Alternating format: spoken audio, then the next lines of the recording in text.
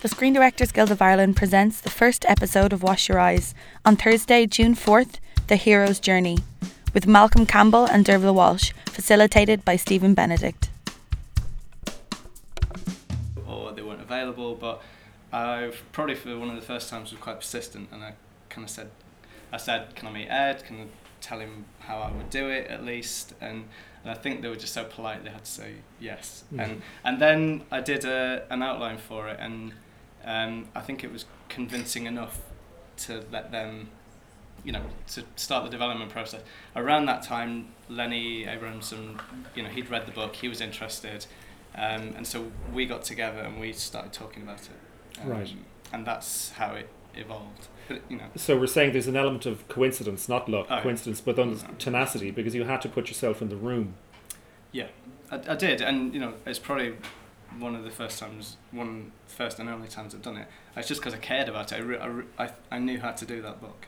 Right. And until then, kind of shamefully, I always thought that people who adapted books had run out of ideas, and so and I kind of thought, maybe I'm just one of these people at the time. And yeah, I just felt a really strong connection with that novel. It was so well written, and it just kind of captured young people as I remembered them. Right. And even though, I was kind of fast approaching middle age, I just felt that I could still do that. Right. I wasn't able to do it on my experience in Skins, so I thought, okay, some of the energy I was feeling from that and was kind of kept in a box. I was able to kind of unleash it a little bit. Okay, so we're talking about adaptation for that. I'm always struck, Dervla, when reading in the paper, so they're adapting the book, but every movie is an adaptation of a script, because the script is just it's words on a page, and as a director, you're adapting that to the screen. Now, you've adapted two huge English writers, Roald Dahl and Charles Dickens. So, Malcolm was really tenacious in putting himself in the room for that, for what Richard did. How did you position yourself for Little Dorrit and tortoise backwards? As you're taught, yeah. Well, I would start in a similar way. I mean, luck plays such a huge part. There really is no science, I think, to a career. So much of it is accident and luck. And Charles Dickens was I got sent the script as one of a few, how these things happen, or there's a whole long list of directors who get sent the script. But before that, I had done a series that nobody saw, but the people who did see it loved it, for BBC Three, called Funland. And it was a series that was Jeremy Dyson and Simon Ashdown, which was a fascinating combination of a soap writer, Simon Ashdown from EastEnders, and Jeremy Dyson, The League of Gentlemen. And I got sent the script and I read it and I went, ooh, I don't know if it's all a little bit kind of clever and Channel 4-ish, and a little bit kind of, just a little bit, is it kind of laughing at its characters? And I said no to it. It's got sent to me and I said no, I don't like it, because I have to connect in some way with the characters, or relate to them in some way, and I just didn't relate to these. And anyhow, then I got another call. My agent was on the holidays, and the person stepped in and said, this producer just keeps calling and really wants you to read it. This was Funland now, sorry. Yeah. And anyhow, as it worked, I said, well, it costs nothing to read a script and go to the meeting, but it was kind of awful to have to go and say, I don't like the script. I wouldn't normally go to a meeting like that. So I read it, and I met this woman who now I'm a great friend of, Anna Wallenberg, a German woman, and I just said, and I went to the meeting to say no, just to kind of meet her, and basically I said, well, I really struggle with, I don't like, this character, and this is what I do here, and I don't like on this. That's exactly what we wanted. That's exactly how I see developing it. And so there was only one episode of that. So I walked out of the meeting and I called my partner and I went, I think I've just said yes to that job that I went in to say no to. But I suppose what's interesting about that is sometimes as the director on things that are up and running, you're the last person in and you don't get an opportunity. And I kind of divide some of the things I work in into two very different types of work. And the one that obviously, the ones that are obviously hugely enjoyable and engaging and are challenging, and you feel are where you can get involved with the script very early and work with the writer. Right. And anyhow, Funland was kind of ended up being kind of quite a cult series, and quite, I mean, it got me so much work, I couldn't believe it, even though very few people saw it, but we did kind of manage something quite, and turn these characters that were quite despicable on the page into, you kind of really engaged with their story. And so, when Little Dorrit came along, the producer, I was a name on the list, and I went to see it, and I really did love, I mean, it's Dickens, what's not to love? And I thought it quite comical that, Bleak House had been amazing, and they'd taken the soap twice a week, so it was really interesting. And I kind of found it quite comical that, because the BBC, the Great British Institution, would be asking an Irish person to come and do, like, that was racist of me, but I would. No, I think it's important, because we've got to understand what we're going to talk about this later on. Being pigeonholed. Oh yeah, and I think I've spent a long time being kind of pigeonholed. After Shameless, I couldn't get offered or get to read anything that was a northern drama with heart and cunt in it. So with Little Dorrit, so this came in. Of course, it was wonderful. I mean, amazing characters and great reading, and a kind of first draft, because what I was going to say what Charles Dickens, but what the writer, I don't have his name. Oh, ridiculous. My apologies. Was it Andrew? Andrew Davis, Yeah. of Andrew course. Davis, okay. What he loves is just the first draft adaptation. After that, I didn't get to see him for Dust. When you want to kind of do all of this work with him. But what was interesting, I suppose, about Little Dorrit was I was kind of, how can I connect with this, and the kind of these, and this is the point, two great British institutions, Dickens, great British institutions, because Dickens actually didn't like the Irish, and actually I tried to have lots of Irish actors come in and read for it, and actually it didn't sound right in an Irish voice at all. It was really quite remarkable, the rhythms of the speech, and but I kind of used my hometown as to connect with it, because at the Dickens loves all of his they all have heart, and there's some very extreme, and such a diverse gallery of characters, and it just really reminds me of where I grew up, and that.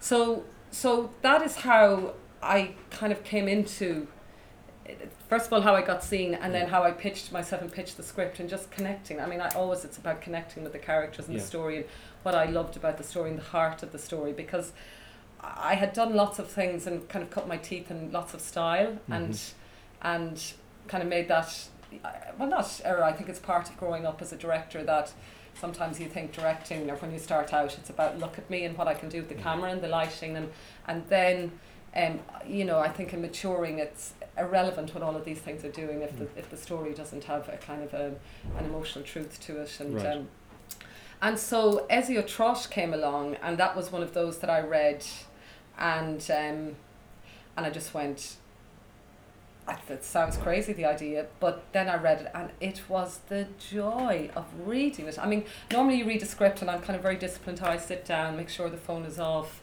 really kind of take note of what I'm feeling where, and what makes me laugh first, because you can never repeat that experience again.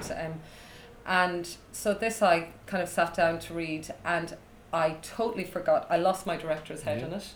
And it was just a page turn. It was just pure joy. I was just even at the end of, I called my agent. I don't even know how you'd talk about this, but I'd love to meet them, because it's it's so joyful. And then obviously I did my work, and in that meeting, and it came down to me and this film director, I walked away and I said, it's so not going to come to me, but the connection with that, again, the Roald Dahl's daughter was there and said, this is kind of people can be regarded as one of my father's more sentimental pieces. It doesn't have the darkness, and do you worry about that? And I said, oh my God, no, the darkness for me is the loneliness, because again I saw, and again I think that was, I do feel kind of my Irishness or sense of community about where you're brought up so connected with people, and sometimes overly connected. Everybody knows you, certainly in my experience of growing up.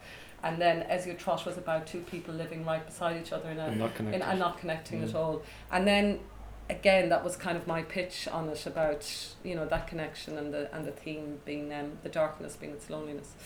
And I didn't get to, but with both of those shows, I didn't get to work with the writer for quite a while. And I've worked on lots of things that either you don't get to work with the writer for a while, because I think a lot of British writers kind of are sometimes, I don't know, but afraid of directors. I think directors mess up their work, and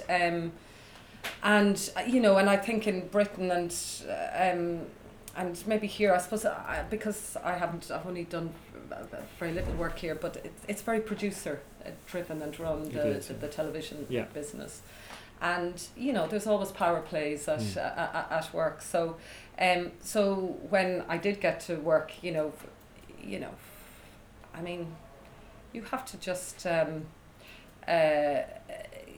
write your notes a certain way when you're giving them to Richard Curtis, and which is another British institution at this stage. Yeah. So, but the Roald Dahl element, I mean, the magic of, I think, Ezio Trott, right up to the end, is Roald Dahl's magic.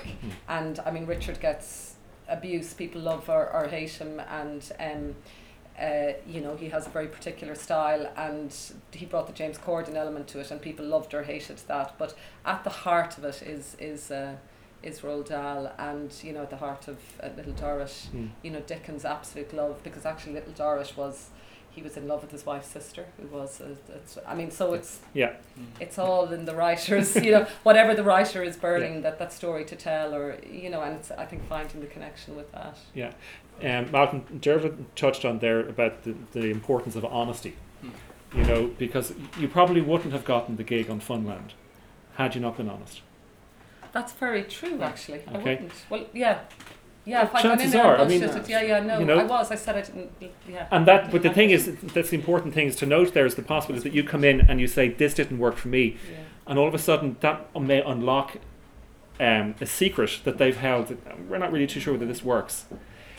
So honesty there with showrunners and producers, and the difficulty, because you were saying about TV is so producer driven. Tell us about your experiences on Shameless and Skins and these long running shows. And you also did The Bill.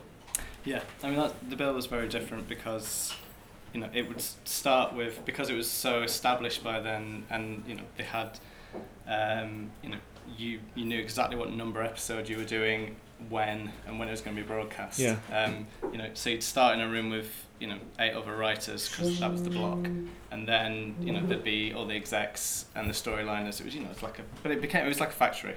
A factory of creativity. I don't know how much creativity was going on, but you know, that was how telly used to be written. Now it has kind of radically changed in the UK, and I think it's probably just because it's being modelled on the US, and Paul Abbott was one of the first people to kind of get a bunch of writers in a room and start kind of storylining from scratch in a writer's room, and have people pacing up and down and putting stuff on the boards, and literally, isn't that, I just caught up with his new show No Offence at the weekend, and it's interesting, there's no writer credit at the start of it, it's created by Paul, and then there's a different writer credit, so it is kind of almost really the first real British writer's room, is it? It's really industrialising the whole process.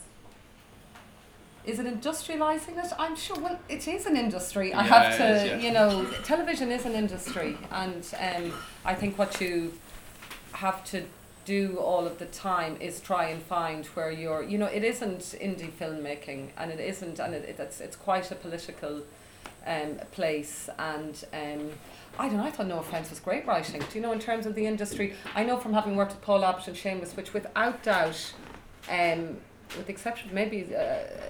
Or in competition with the script I got on something last week, the first episode of Paul Abbott's Shameless, I have never read anything like it. I just went, oh my, I didn't think writing could be like this. Now, Paul wrote the first one, and he wrote the second, and I don't think he ever finished another one after that. He started them all, he sabotaged sometimes other writers. I did another episode of Paul's where he would not commit to an ending. I was shooting scenes, and he was in France, there was a script editor over him, and saying, you know, Paul, you've got to write, and I was speaking, Paul, I'm shooting this scene tomorrow, you know, none of the characters, nobody knows where they're going, but whatever he did write, whenever something came from his typewriter, it was amazing. And so I think he's found an extraordinarily interesting way to deal with his issue, because he's exploding with ideas, quite impossible to deal with. Well, you obviously. Yeah, we both have. Well, no, but I came on to Shameless, as I said earlier, when it got shit. So David was responsible for all the great stuff. But there were, and Paul by that point was kind of becoming a bit more chaotic. So he wasn't so much in the room, or he would drop into the room and he would say, it'd give you kind of a gem, and then he'd say something so mad you were like, where did that come from? What show is he talking about?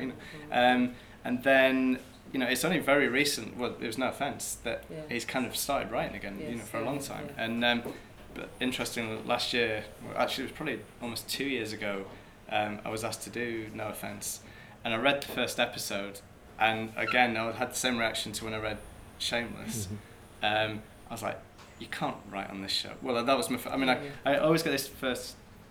The fear kicks in. You go. I was the same. Can't direct. I'd never be able to do that. Yeah. But I just thought definitely I can't do this. Because you're picking up on a voice that's so distinct. You have to kind of, almost.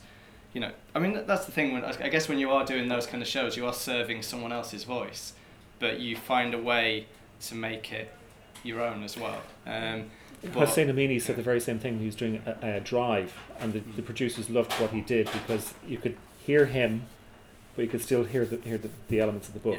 And also when he was doing Wings of the Dove, that's quite a leap to go from Wings of the Dove to Drive, but he was able to do both. So but the demand, I suppose, is to fit into that stream, but also give your own flavour to it. There is, but maybe because I'm not that precious, and I kind of like to think my ego is kind of in check, but I don't care so much that my voice is out there, and that's probably a terrible thing for a writer to admit, but we're being honest, because I think ultimately, certainly when it comes to an adaptation as well, it's gone through so many versions of a voice, and once a writer hands over their script, which a script has to do many things, so it has to be both like a mission statement, a sales document.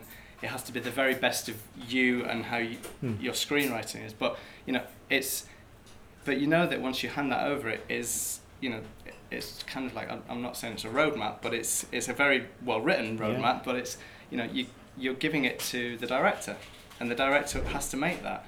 And so that's when you, I think, should step away. And you're giving it to actors who will just make it sing, and and then I've discovered very recently that the amount of work that the editor puts into things, and so especially if it's if it's an editor who's almost like another writer, there are people after you who continue your work, and yet you somehow get the credit for it. So I'm quite, maybe I've kind of sussed it out, but I'm quite happy with that. Right. So what's your routine?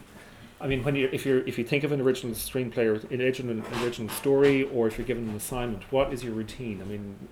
Hours of the day, what do you do first thing in the morning? Because there is, surely the discipline gets us through.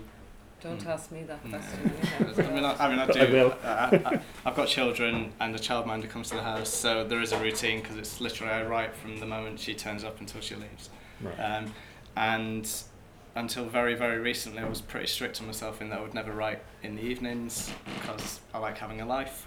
And I never worked weekends, because years ago when I was working on the bill, a 3 times divorced man said never work weekends because it'll kill you. There's a lesson. So I was trying to, it depends. If you've got production and you've got deadlines, then you just have to sometimes do it. And very recently, I've been working on a show that's been so hard to write that I've found myself doing kind of all-nighters. But that was my choice, and I just wanted to crack it because it was frustrating me. But that I do, I'm kind of a product of my time. I'm kind of 9:30 till 6. Right. And it's, sometimes I go till 2 minutes past 6 and I hear downstairs and I have to kind of go down. But that's, and I feel really guilty most of the time because I'm not writing. I try to do a lot of thinking and avoiding the internet.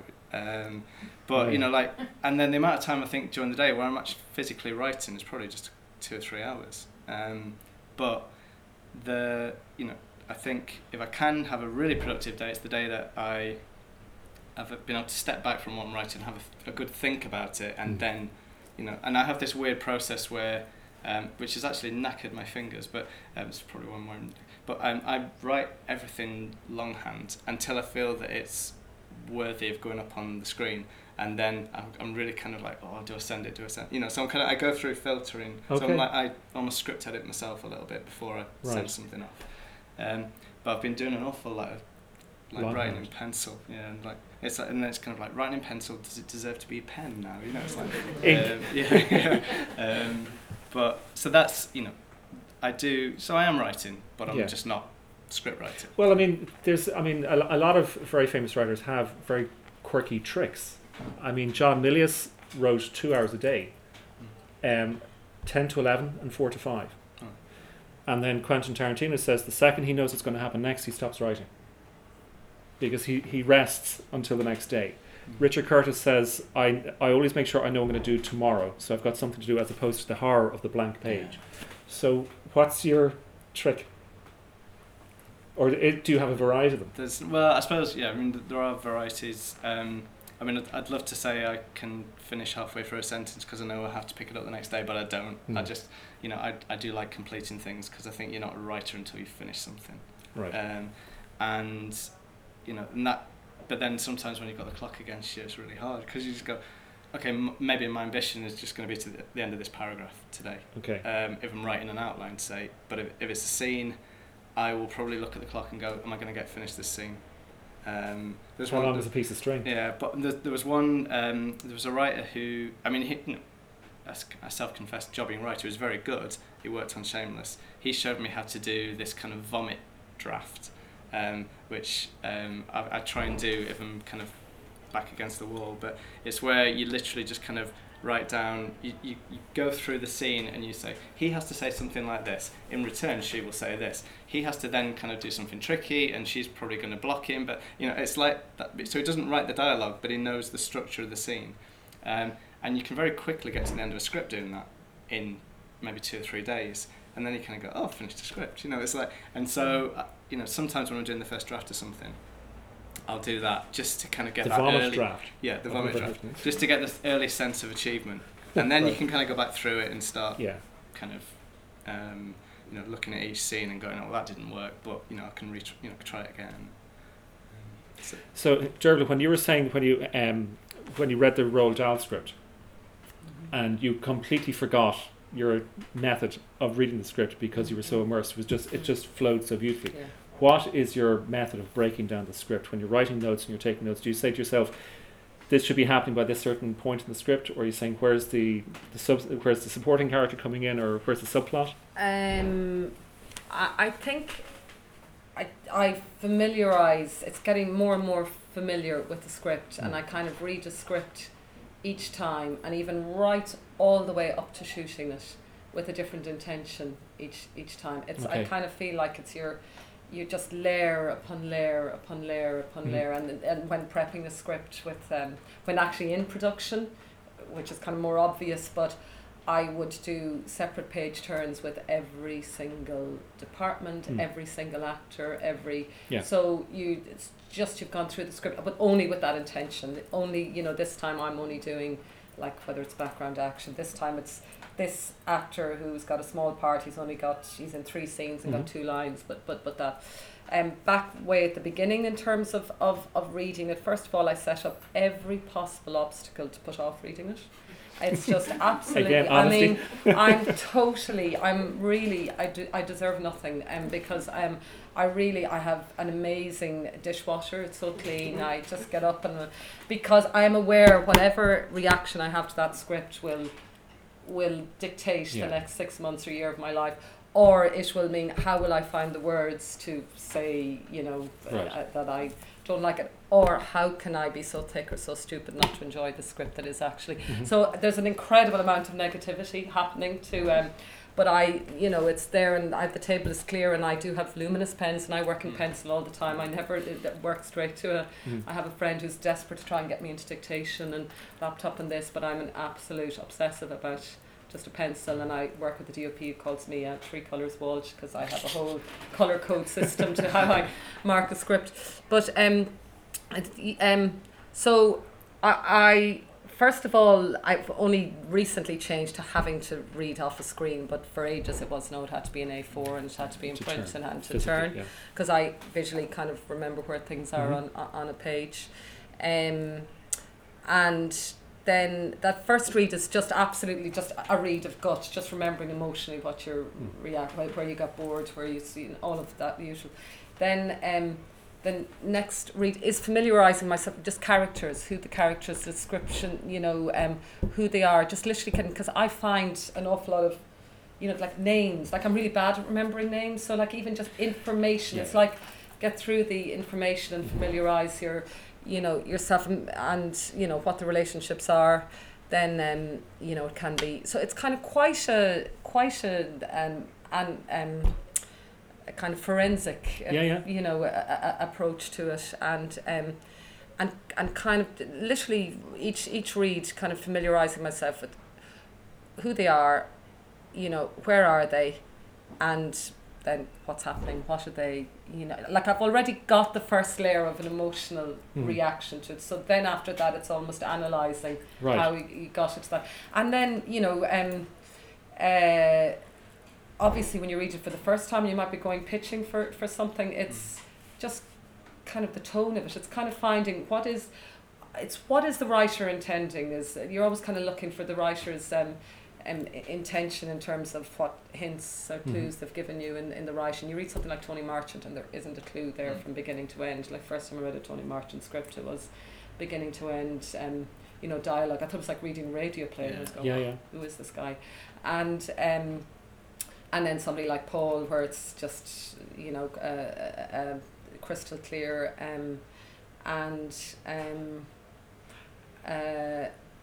Is there ever a danger then in that process that you're going to wake up one morning and say, I don't love this anymore? Oh my God. I mean, I love directing, but don't love this project. I can't tell you how many times I've wanted to jump off every single thing I've done. I just have gone, oh my So God, how do you I hate get, this. okay, How did I get how do you involved get in this? through that problem? How do you solve that problem for yourself then? Gosh, deep breaths and remembering why The first you did time. it. Because I have to put my hand on my heart and say there's only one job there that I've done because I've had work. to. It was work. I mean, everything else I went, oh my God, I really want this. Could I be lucky enough to work this? Oh my, if I even just got a meeting, I'd be happy. Because to read good writing it's few and far. There isn't a lot of great writing, and so when you read good writing, for TV, it's so exciting, and and I'm in awe of writers. I mean, I kind of how I came up through TV was working on an Irish language series where we were supposed to do a Diddley Eye show, and I didn't want to do that. No, not Ross na Rún, Eku Eku, Okay, sorry. an Irish language series, and it was a kind of replacement for Squeal Amok and Bubbling, which was a music show, and it was just, and I was kind of really mad. I'd been kind of sent from young people's to Irish language and said, I only want to work and I want to work in this if we can do everything as drama and never ever use our presenters as presenters. So can we employ young people? So we did everything as comedy sketches or drama. We would write dramas over a weekend. Like we had wonderful ignorance, the bliss of ignorance, I'm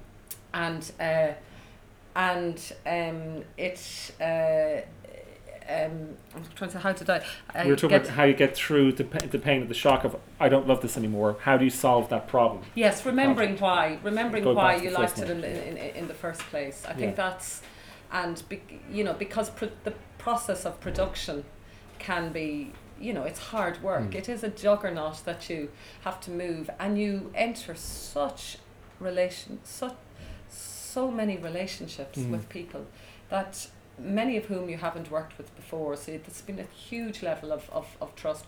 Often if you take it first, is the writer able to deliver what is the producer, have they turned out to be, I mean, everybody is interviewed for a job, and the only people that are never interviewed are producers. And actually I find my first meeting with a producer, I'm really looking at what I'm thinking of that person, because you can be so dumped, or there are so few. Somebody asked once, and you know, they were looking for advice on how to get on, and they asked a particular friend of mine, how do you become a producer? And he said, you just call yourself one. That's it, you get a business card. Yeah, you just call yourself one. Like the rest of everybody else, I think you know, you have to learn your craft, hone it, you have to. So there are some really good producers and there are some really weak ones, and you can be hung out to dry. So I really think that relationship is Crucial. is very important. There I am forgetting again. It's fine. No, it's different, I think, for a writer, because you know, director. If you're part of a directing team on a long running TV show, you're slotted in. Yeah. But for a writer, I think you're in the room with other writers or the showrunner. Yeah. So can you talk us through that? And again, focusing on the idea of a difficult personality to deal with, and how do you solve? Yeah, I didn't answer that before, did I? Well, it depends who is leading it, and it's very new to the UK, the idea of a showrunner, and now everybody wants to be a showrunner. And you know, we're talking everybody, like people brand new to telly who have just started writing. You ask them what they want to do, they want to be a showrunner. I don't think they quite understand what it means. They just love the kudos that goes with it. I think back in the day, you'd like to have seen your work, your authored work on screen, and that's probably the most you could achieve. And that was, that's absolutely fine. And you were trying to emulate the likes of, Dennis Potter, who had a real voice. But now it's very much like I want to get my own show, and what that means is I get to have cast approval, director approval, sitting on the edit, and just generally kind of hang out and have total control. And that doesn't suit many writers. And I think it suits writers who have an understanding of all the process because they've been through it. But I think new writers shouldn't really aspire to do that because they just don't understand what collaboration is, and but yeah, I've dealt with Paul on Shameless was very much the man who put the writer's studio together, and it was literally a writer's studio. Do you know that, like, Paul has so he has 2 houses in Manchester, lovely, on the outskirts of Manchester, one beautiful house, the other next door to Roy Keane's house. And so, like, you'd wake up in the morning, you see Roy Keane with his dogs going up and down the lawn. But he turned this into a space for artists, and you'd get Paul Weller up to do some songwriting there. But mainly, he got the Shameless writers in around this huge table, and you would have your chef, and every day you would kind of have rows with each other and come up with a story, and it was quite amazing. Yeah. And that was one of the very first times it happened. What I found there for the first time, because writers were always traditionally, kind of quite quiet and bookish, and I found that I had to find not only a voice, physically to speak, in a room, and it's intimidating when you have more experienced people there, when you've got a guy who's literally like, here's my BAFTAs. And to have the courage to be able to stand up and go, I think it's your show, I know that, but I think you're wrong on that point because I'm not feeling it. Or again, to be honest. Yeah. So I've done that on occasion, and I was commended for it. On other occasions, when I worked on Skins, I was kind of brought in to be the older writer, and Skins was. Again, it was like it was a show for young people, but it was mainly written by young people. So there were. But it was written originally by Brian. Yeah, wasn't it was 50 odd. But he was old bike, and he I thought kind of ran it with quite a strong hand. I mean, that's the thing. And the way it was kind of, the myth behind that show is that it was written by young people, but it was literally you would turn up every Wednesday and there would be a box of donuts on the table, and nobody was allowed to touch it until Brian stopped talking. It was literally he was giving everyone a masterclass in writing, which was great if you're a new writer because you're getting a great teacher, but he was a difficult man, and he made demands of you, and I was kind of brought in to be the conduit between him and the younger writers. I was supposed to help them, and the one time I tried to give him notes, I was going to ask actually, did Richard Curtis take notes? Not hugely. Yeah, well, I mean, I gave Not at all, maybe. I mean, like, I think certain people get to a stage where, you know, and Brian Elsley, I gave him a page of notes, and that was, I literally got a phone call, can you come in and see the executive producer? And I was just quietly told, back in your box, you know, and which was hard because I'd been doing that to everybody, and the younger writers really appreciated it, but it kind of made our relationship tricky. And then when it came to me doing my episode, because I was just kind of, you know, I was waiting, you know, the series was changing, and I was kind of one of the last episodes, I was kind of waiting for everything to fall into place, and then it came to me writing, and I only had a few weeks in which to write my script, because he was changing and rewriting everybody prior to that, and so I was like, okay, ready, go, and you know, I was kind of writing around the clock, and I remember being over here and doing almost 4 days without sleep writing a draft, and being really proud of it, and that was the production draft. It was read with the cast, and then the following day I got a phone call saying, I think there's going to be changes. And I was like, okay, well, what do you want me to do? And they were like, yeah, you won't be doing the changes. And so that was tough, because I worked so hard on it, and I delivered, you know, what I thought was good work. Although probably on reflection, you know, what good work can you do in 4 consecutive days? But it, you know, it's probably going to be quite bold and that. But I remember shortly afterwards, he kind of got me in and apologised and said the only way that he knew how to kind of, when he's in a stressful situation, he went back to writing. So he said that was the only available script he could work on. So, you know, and that's where I suppose I kind of learned that you are ultimately, you know, you can do the best work you can within the constraints of what show you're working on, and you can bring yourself to it, but you are ultimately serving somebody else. And you either have to then go, well, okay, do I continue doing this? Because it can be really enjoyable being in a room with other writers and talking to people, because I don't talk to anybody all day. But then you have to lose a little bit of yourself, and it's not much, but it's just a little bit, and make concessions. And I think, you know, I kind of vowed to myself that I wouldn't write on those kind of shows again.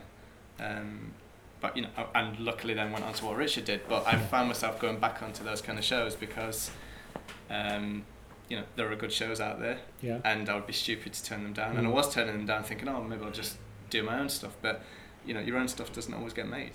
And then, you know, sometimes you just need to pay the mortgage, and, you know, like, and then you go, okay, well, what's out there? What can I do? And what am I the right fit for? But there's also an element, if you're writing for a show that you may not particularly like, or may not feel as though you're fit for, it's training. You're going through the exercises. I mean, as I think Woody Allen said, the brain is a muscle, you've got to train it every day. And if you think about how much he writes every single day. And it's something that it's like breathing and eating for writers. You can't stop. Maybe he should, though. Woody should. But I think in Britain in particular, and in TV drama, because I do think there are some great British writers. I mean, it's just so many that I've worked with have learnt their craft through soap. And Paul Abbott is an example. Paul was in Coronation Street. Sally Wainwright was Emmerdale Farm.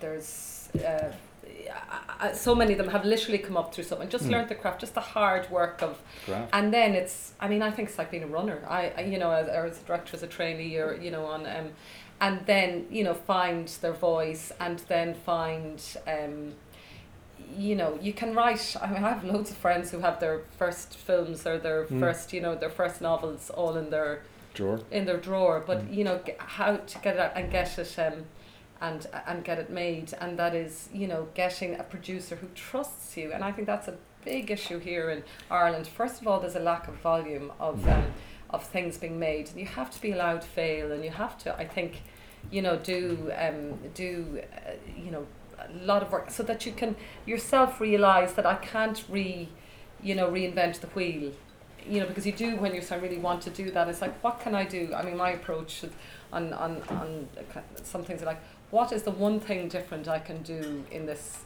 scene? What can I do here that I haven't done first? So you're self-learning all of the time, and I think there are so many producers who don't give writers and directors a chance, that are dependent on reputation. I mean, I kind of would see in the BBC sometimes when I was on Little Dorrit, and you know, the directors or the DOPs or the list of people they wanted to see, you know, they had just written down out of broadcast, you know, the top 10 hotshot, or I have worked on things where I'd composer that who, you know, I really wanted to work with, and the executive producer would not entertain him because he hadn't won a BAFTA. I mean, just a kind of very narrow-minded view of that. So, and certainly, you know, I got my break from a producer who trusted. There was nothing on the CV to say you can obviously do this, but there was something in our meeting or in connection or what he saw that was this for Funland to go to Little Dorrit, or was this earlier? No, it was earlier.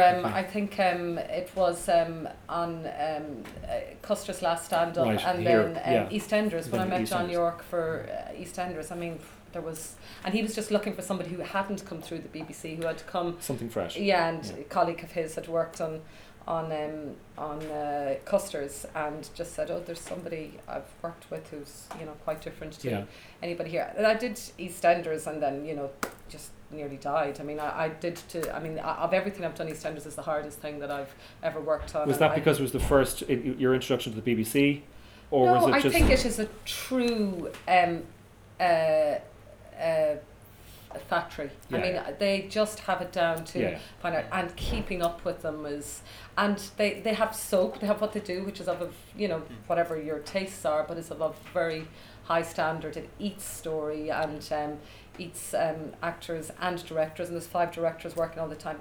I really think you need a cocaine habit to keep up with this. It was just now I did a special to start, which made it, you know, wasn't as crazy, and I did go in there trying to do something different in every scene. And I can remember a producer taking me to one side and said, you know, we're shooting something in the garage. You shot that from there. Why did you shoot it from there? Well, you know, because there were similar scenes, and he said they're in different episodes. Nobody would have noticed. You have to pick your babies. And then that was a series that a first AD came up to me and said, Dervla, talk less to the actors, because, you know, I'm totally into the actors now.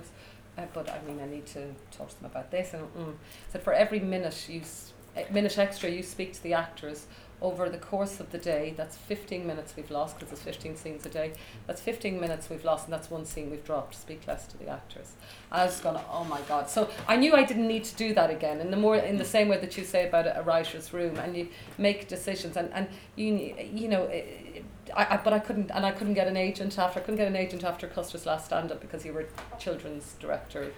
Couldn't get an agent after EastEnders because you're a soap director, and you know, and then I just got an incredibly lucky break with Shameless. John York had moved to Channel 4, recommended me to company, who looked at my CV and just, I mean, I didn't see it, but they obviously laughed, you know. And I think just to enter, you know, because I had a classic Irish CV, which is, you know, very, very, you know, diverse, I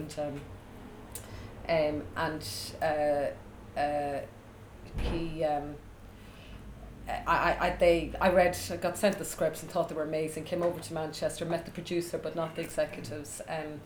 You know. Pitched how I would, you know, approach it, and she says, oh no, we're not going that's not our approach at all. And I went, oh okay. He says, no, it's locked off shot, characters walking, there's no handhelds, there's no I went, oh, I said, how interesting, oh my gosh. And I came back and I said, I'm not even in their league. I said, like, I would never have thought of doing the show like that. I was saying in my head on the way, God almighty. And so that was fine, and you know, I went off. There was no drama work happening. I think I, you know, was doing the AXA piano competition or something, and then I got a call about to come back and meet them, and they were, I said no, I didn't get that job, and there's no, come back. So I went back to London, and I was led into an office of 4 people by the guy that I thought was the runner, and then he sat down beside them, and he turned out to be the producer who had just, you know, got from the script. But there was Paul and the executives, and so, you know, I was sitting there and said, so, you know, tell us about your reaction to the scripts. And I said, well, this is what I thought. I said, but, and then I thought visually, this is how I said, but I know you're not going that direction, so that's so interesting. You're going, no, tell us again how you would, how you would approach them. And, you know, what they did, basically the production had ground to a halt. They had Mark Mylod as their pilot director, who made his name on Royal Family, and wonderful performances. But Mark had never moved an actor in his life. So Do you know, like Royal Family was all on the couch. And so he was the pilot director, and he came and he, literally, Paul was saying, he said, like, I love Mark, and we talked about, but like there's 8 people sitting on a couch and they never move, everything's flash against, I mean, all such obvious stuff to me, and the likes of us, I think, who work on such, because we came up through no money and having to be imaginative with what you were doing, and it just basically was dying on its feet, and they literally stopped and recast some things and, started again, and it became, now the style we're all sick of, but at that time was a really, was an interesting style. Malcolm, Dervla touched on something that we mentioned earlier about being pigeonholed, because you were saying the Irish director in the UK. What about you? Because as you were saying, you were down with the kids, making all these TV shows for kids, and then now you're working on The White Queen.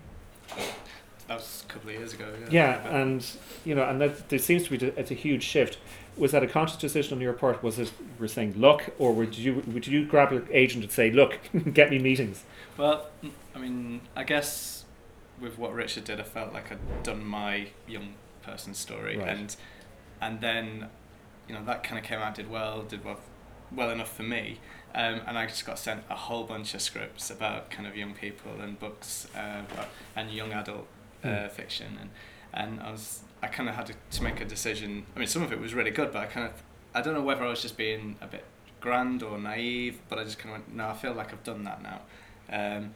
And that, I mean, I wish some of those books were coming my way now, but but I just thought, well, I've done that. What can I do that's a bit different and will just kind of, test me a little bit? And so John Griffin, John Griffin.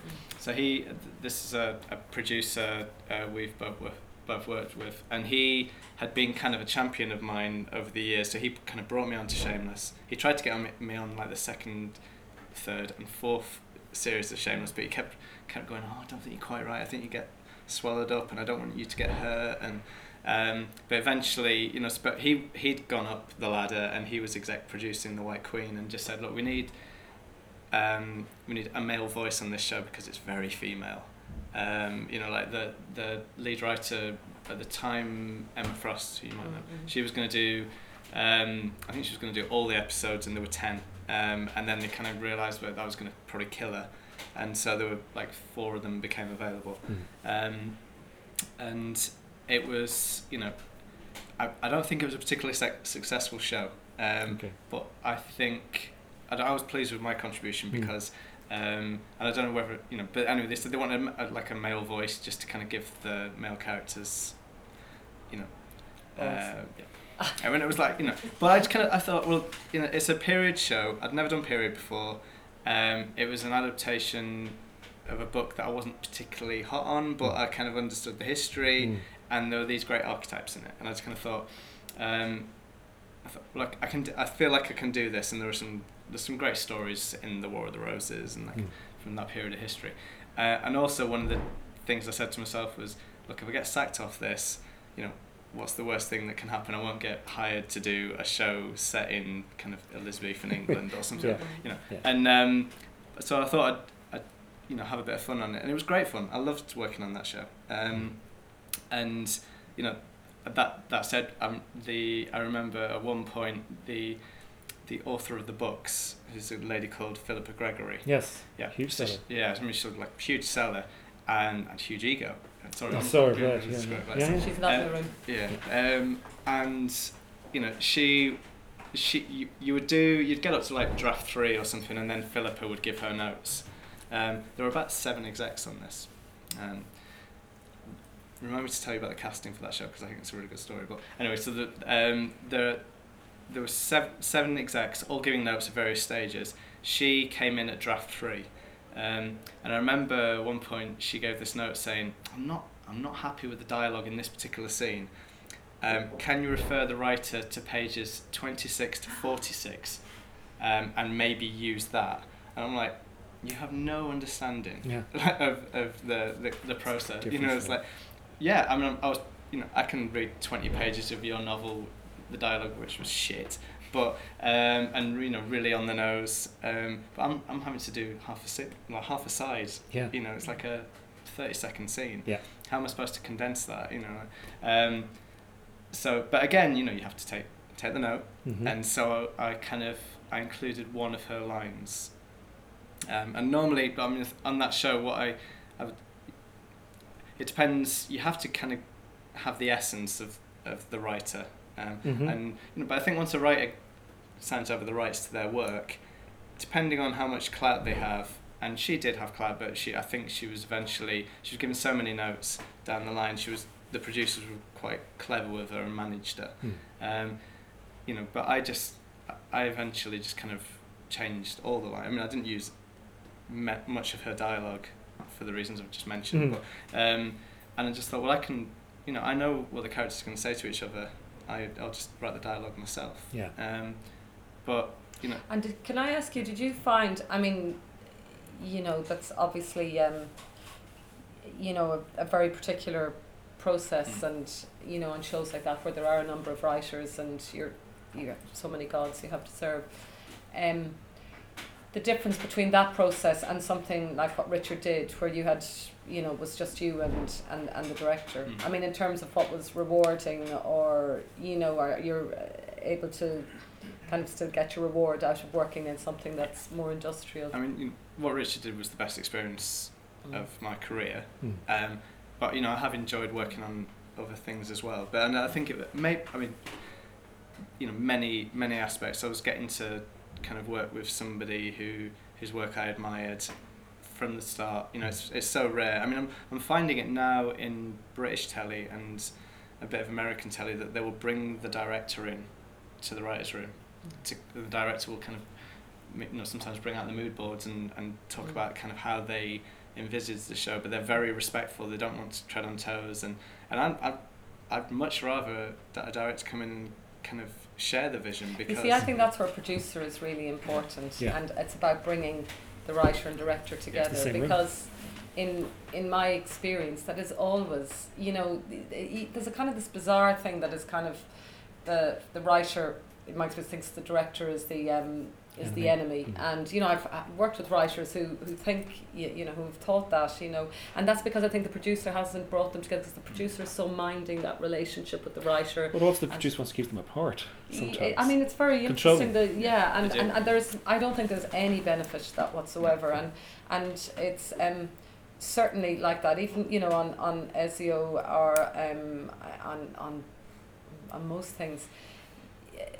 To sit down with the writer and go through, you know, exactly that, your mood boards, your locations as you're finding them, and think, God, you know, thought about how we could adapt that scene to work here, you know, music ideas, you know, the things that I suppose inspire you as a director when you're adapting it for the screen, and you know, how you can feed that into and to see writers respond to that is wonderful. It just makes the work better, you know. And ultimately, like, you just want to make the work better and not be precious about it, you know. And I don't know whether, like, that was something I learned very early on. You know, like an actor could suddenly make a line of yours which was just, you know, full of exposition. They can make it work, and you kind of go, wow, that's amazing, you know. And I've had very, very few bad experiences. I mean, you know, I know writers claim they've had bad experiences, but I think they're probably frustrated, you know, and want to direct, you know, like, whereas I've never wanted to direct, you know, and I just see what a director does and I go, I can't do that, and I just think that's such a skill, and you know, I wouldn't be able to manage, you know, working on the script, realising it, and then managing all the people, having all those conversations with the heads of the department, and I just wouldn't be able to do it. But I just think, you know, always when you see your work made better, it's, you know, it's the work ultimately. It's not you know. So you're just trying to tell a story. Can you tell us the story about the casting? Oh God, yeah. So there were 7 execs on this from, you know, so there's the broadcaster from the United States, the BBC. There were 2 execs from company. There was the BBC, the head of drama at BBC. The writer supposedly, the main writer supposedly had casting approval. The director supposedly had casting approval, and then the producer. So actually probably listed about 10 people there. This was for the White Queen, and she was supposed to be English Rose, kind of indomitable character, and yet beautiful, but come from a kind of a working class background back in the day. And they had this short list of 3 actors, neither of whom were that person, but they'd gone through, jumped through so many hoops just to find that short list of, getting 7 people to agree on a short list. So anyway, the read-through was scheduled for like a Wednesday for the first 3 episodes, and they were starting production on the Monday, and they still hadn't cast her until 11 o'clock on the Tuesday night. Ouch. And they still had literally they were having rows all day, for weeks, and then a Swedish woman. the cast. So they ended up so 11 o'clock she was still in Sweden, and then they had to get her on a plane, into makeup, so she was on the first flight over from Stockholm. She had to be in makeup at the BBC, so her dark hair could be turned blonde, so she could look a bit more English. And we were scheduled for a 12 o'clock read-through, and everyone was there. There were some big people had flown over from the States, and we got a phone call about 12:30 saying her hair's still being dyed, and and there were problems with that, and it got to about 4 o'clock, and people were still in the room, and important people who had other things to do. And the poor actress came in, and she was Swedish. I mean, it's a bit like, they'd done some work with her for a week before to try and give her an English accent. I didn't realise she was Swedish. I knew she wasn't but right, but I think she had English parents, but had lived all their life in Sweden. And it was a really good actor, but she was nervous, and her accent came out. Yeah. And so you saw, I'm being really indiscreet here, but you saw the lead writer, every long speech she had, the writer was going all the way through, just cutting all the lines. And I just remember coming out of that. They ended up just reading the 1 episode because everyone had to go home. It was getting quite late into the night. And I remember coming out and calling my wife and saying, if I was the head of BBC Drama, I would cut this now. Cut your losses. It's not going to work. It's not going to work with her. And if they have to start on Monday, at least buy yourself a bit of time to recast. And that was everyone's expectation. And then on the Monday, they started work, and she'd done some intensive work, and suddenly found an accent, and it all kind of worked. But that wasn't that show's problem. Right. It had many problems, I think, but she worked. But I've never been in a room where there's been such exquisite tension. It was people were sweating, and she. So you just got to hold your nerve. Hold your nerve and hold her hand on. So the producer, I looked at one point, and the producer, she was shaking so much that the producer started holding her hand after about 5 minutes and kept it there for the entirety of the read-through. And but that 8 or 10 grown-ups couldn't make a decision before. I mean, that is I think the hell of major co-productions, and too many cooks, and often I think there is normally an ultimate that this happen. I think it's happening a lot with the showrunner situation, the writer that they're. But you had a lovely experience on the Roald Dahl, which I can't say tortoise backwards. I see. Yeah. Because all of a sudden Dustin Hoffman materialised. Because you were almost into production, and you hadn't cast his character, his role, and then you had to let it go. Was that correct? Yes, well, we stopped and started that show 3 times, and we started it, and when I came on board, it was being shot here in Ireland, and I started to pull a team together here, and Recce and all the usual, and then I got a call to say Judi Dench has just said yes. I was going, oh my God, wow. I mean, we all talked about Judi Dench, but I thought there's no way she does a good Irish accent as well. Yes, she is. Yeah, absolutely. But I thought it'd be, you go into a meeting and you have a kind of fantasy cast to kind of give and Judi Dench was a fantasy, but I was thinking it would be more Imelda Staunton and Bob Hoskins, because I knew I wanted short people, and And so it was, and her conditions were sleep 5-day week, which was a great condition, and also sleep in her own bed at night. To go home, right. So that meant we had to move to England, which was fine, and we were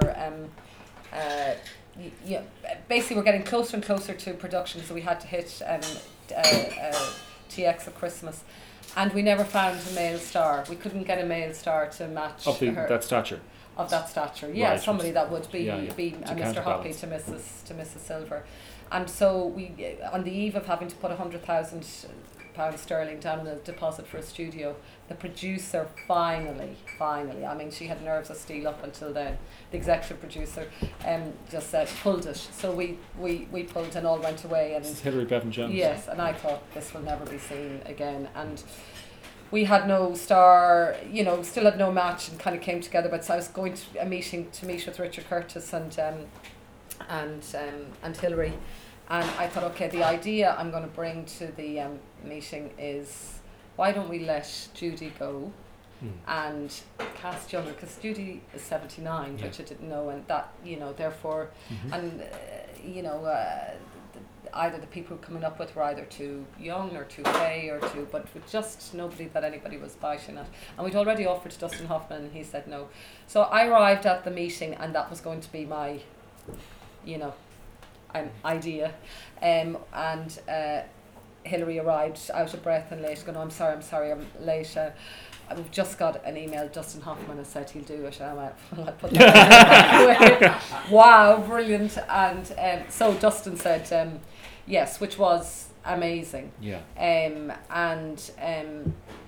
so we set up to go again and did rehearsal time, and then Dustin got sick, and we had to delay by 6 weeks.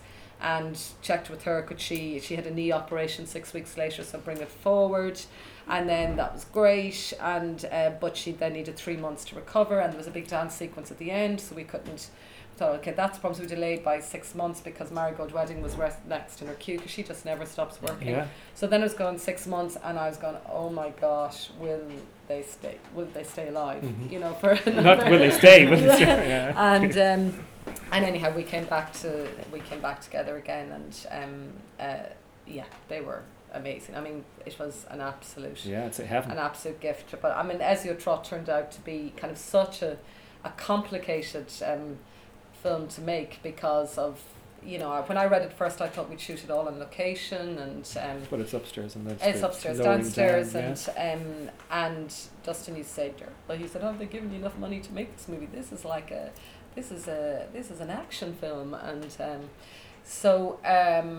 but the ultimately the heart of the piece is this, the story between the two of them, and they were obviously extraordinary. So. Yeah. So, Malcolm, you were talking about. Sorry, I just lost the thread there, but I'm going to have to invent a segue here because I've forgotten what the link was. Apologies. I've not worked with Dustin Hoffman. No, no, you were talking about the producer holding the actress's hand and being nervous, and I'm sure it may have been a moment for you, Derval, when you meet Judi Dench for the first time, or you meet, and the proposition of working with these people, but they get nervous as well. Of course. We've got to remind ourselves. Yeah, I mean, of course I was nervous, but everybody was so. It's like my sister always says, before I'm going to meet, "Are you nervous?" I'm going, stop asking me that question. I don't use those words before. Of course, God, you must be so nervous of working with. It's like, oh my gosh. If you focus on, as I told you, I've got kind of. There's a devil on my shoulder all the time telling me how rubbish I am. So that has to be. You're Put trying away. to bash it. Away, and I suppose what I kept, I watched everything and listened to them speak. I met an editor who'd worked with Dustin and said, "Oh my God, he's so difficult." I said, "Please, I don't want to know anything about. I just want to form my relationship based on this script, on this story, and this." And I really kept very clear to. Focused on that, and didn't try and impress and entertain with, because it's when we went out to Dustin to rehearse with Dustin, and I do think yes they were as nervous as, because they're actors, everybody's nervous. We're all nervous about what we do, but when you sit around when we sat around the table with Dustin in his office in LA, and there's there was quite a large table, and Dustin sat here, I sat here, Hilary opposite him, and Richard at the end. Now Richard Curtis is a brilliant speaker. I mean, you just... No, I saw him at BFI. You know, Yeah, I'm actually, you know, he just, you know, they say that thing about Oxbridge, and they just have the kind of charm and intelligence. I mean, there's times I wanted to kill him, but I would just watch him in a room and go, my God. Like, we went into a big meeting in HBO, and he and I had words in the car outside, down in the park, and then when we were up in reception, he just was walking the opposite street. I'd said something about a note that I thought we really needed to take, and he absolutely disagreed with it. And up in the reception of HBO, which is a huge, glorious reception, Hilary went to the loo, and just Richard went that way, and I just said, I'm not going to... I've said what I think, this is what we should do. We're about to be in HBO, we're dependent on the money, but he would not speak to me again until Hilary came back out. And then we went up into this meeting, and I just was blown away by how he was able to speak at the meeting, his charm, you know, and he stuck to his guns in some way. But anyhow, at this meeting, sitting around with Dustin, I mean, Dustin loved him, and he's hugely entertaining and you know, smart, and Dustin cannot bear producers. He really loathes them, film producers. He really is, you know, it's all about the actor and the director and the writer. And Hilary Bevan-Jones is about one of the nicest women in the industry. Like, she is, how she's a producer, I don't know. She is just adorable. And to watch Dustin never make eye contact, treat her like she was a leper, it was like, I was going, oh. He actually at the end, when he was at the very end of the wrap party, he actually, no, not at the wrap, it was at a press launch for the film, he actually paid tribute to her and said, because actually it was extraordinary to feel how loathsome he was of her, and never to make eye contact. And then there's me, who, like, I mean, however nervous I was, he had to be more nervous, because who the hell am I? You know, That's and it. he's doing a You've got to TV remind thing, yourselves, and he's never heard, and he had thought, you know, maybe Steven Spielberg would be good, or Sam Mendes, you know, 'cause he, you know, it was Richard wasn't doing it. So you know, I had really, you know, there was a period that I wasn't going to be on the gig until I said I'll go out and pitch to him, and if he still doesn't want me. So anyhow, so we start to read, and a lot of actors don't like it, but he starts to read, and after about, I don't know, 9 pages or 10 minutes, so I'm here listening to him, he's there in profile. So all his talk has really been to Richard, so he's kind of blocked The her. two of you.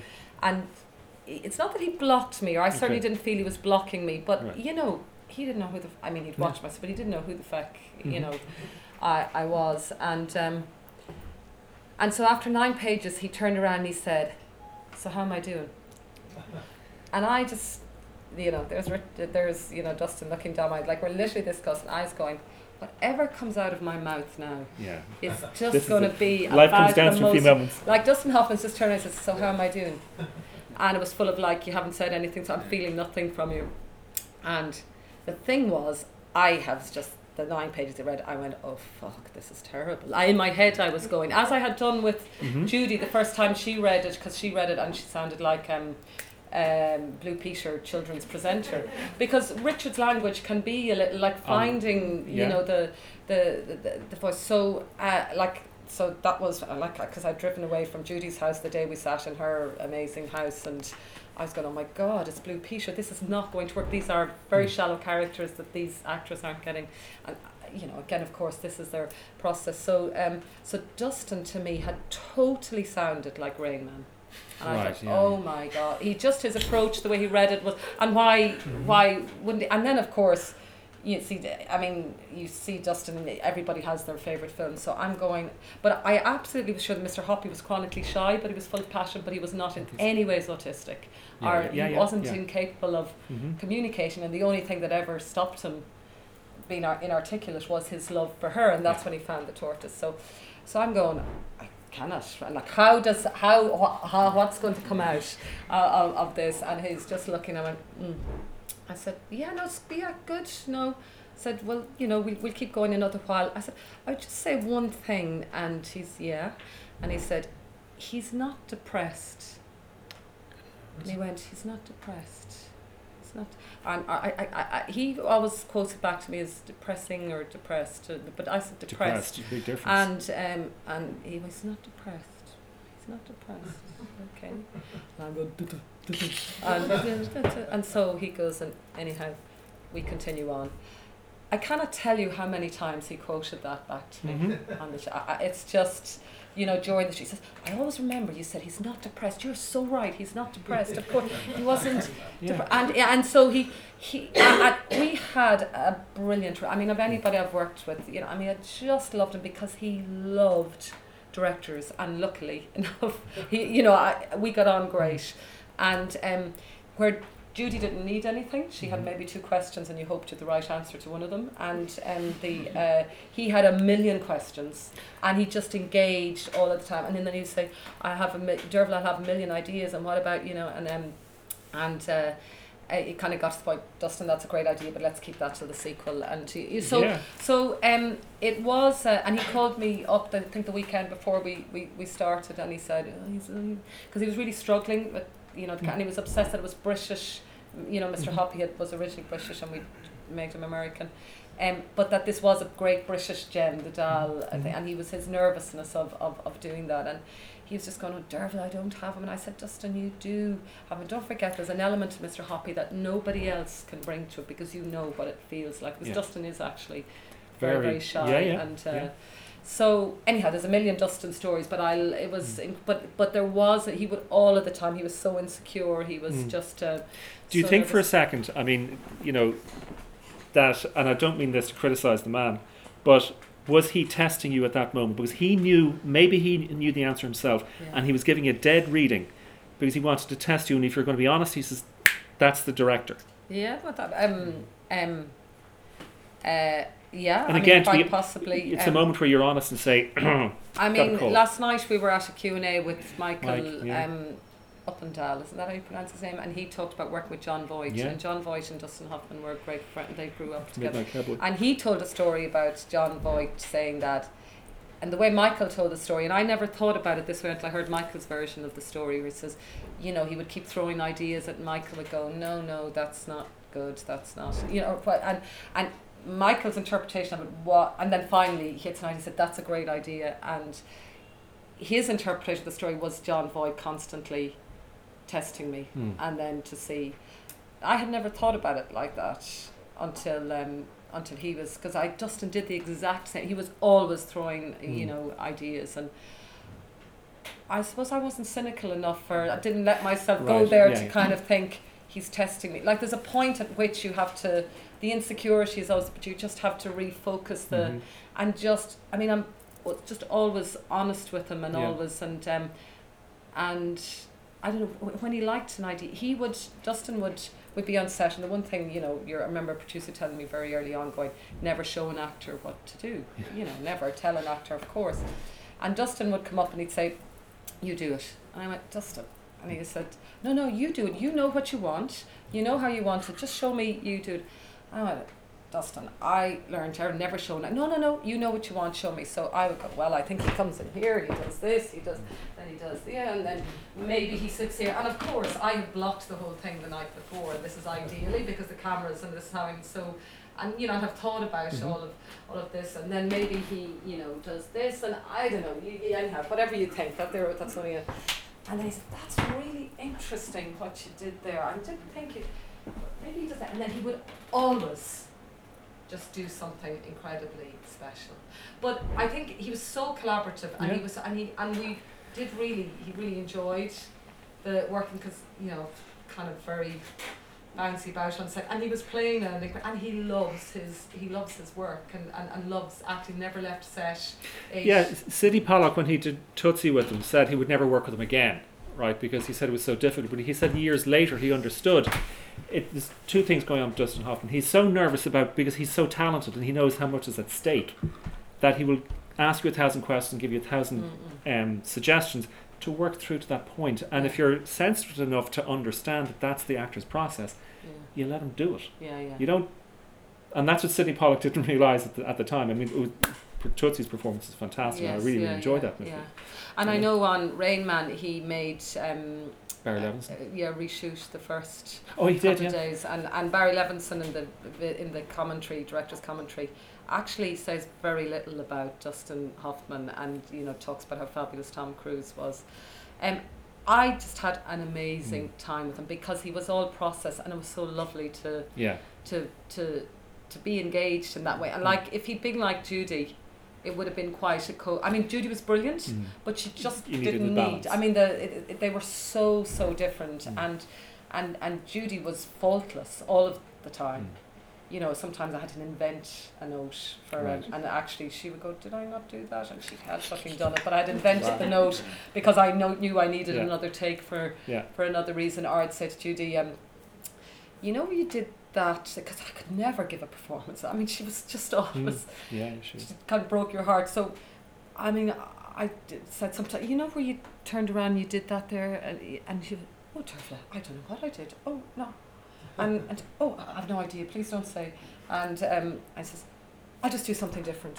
So that was Judy, whereas Dustin was, oh my God, just needed to be fed or enjoyed the feeding the process, and never did the same thing twice, and was like, he would get tired, and he was kind of annoying for her at times because he was always always did something, changed the script in some way, or did something with the prop, whatever, even to the tiniest thing, every single thing he made his in some way. And I think it shows that we should never be afraid of writers. I mean, you're sorry, not writers, afraid of actors. I'm really scary. No, because the thing is, you're saying, last night especially, Mike was saying that he comes from a theatrical background. And for a writer then to, as you said, with what Richard did with workshopping it, and so you were working with the actors but observing them, was that the idea? I mean, the intention was, so with that process, so I adapted the novel to the point where the director was happy, Lenny was really happy with it. So you had a script? Sorry? You had a script? Yeah, there were 3... Before Lenny came in, I mean. Oh no, so he was on from literally me submitting my outline. And then we would talk about that and talk about how to reshape the structure, and but we did it quite traditionally. But I think at every stage of the maybe 3 drafts that I did, that it kept moving further and further away from the source novel, and there were political reasons for that, but there were also kind of, it just made more sense to us. That, I mean, what the difference, the big difference between the novel and the script, is that the novel kind of multi-characters, took place over 6 or 7 years, and it had a narrator. Where my first pitch was, I just wanted to tell Richard's story, and I wanted to tell it over 3 months, and 3 months so that you probably do after you leave cert before you start college.